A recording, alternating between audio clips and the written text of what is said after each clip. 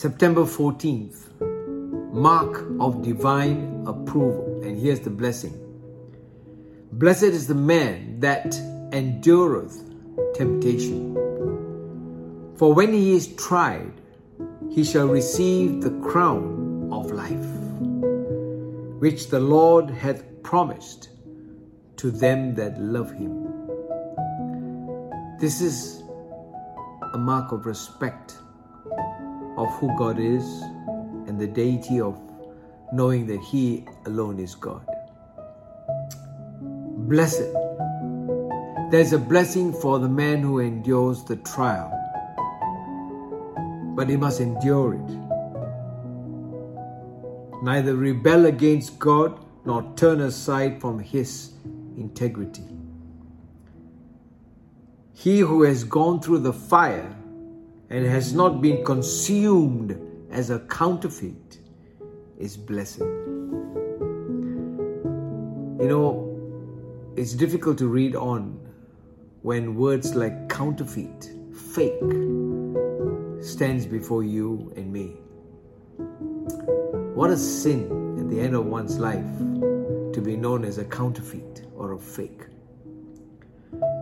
When the test is over, then comes the hallmark of divine approval, the crown of life.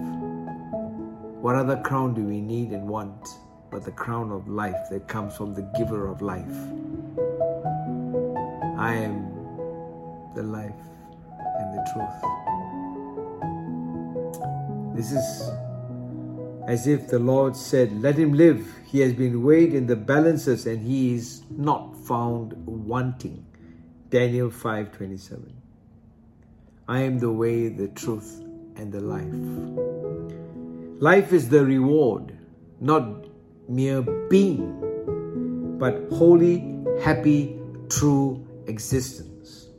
The realization of a divine purpose concerning all of us.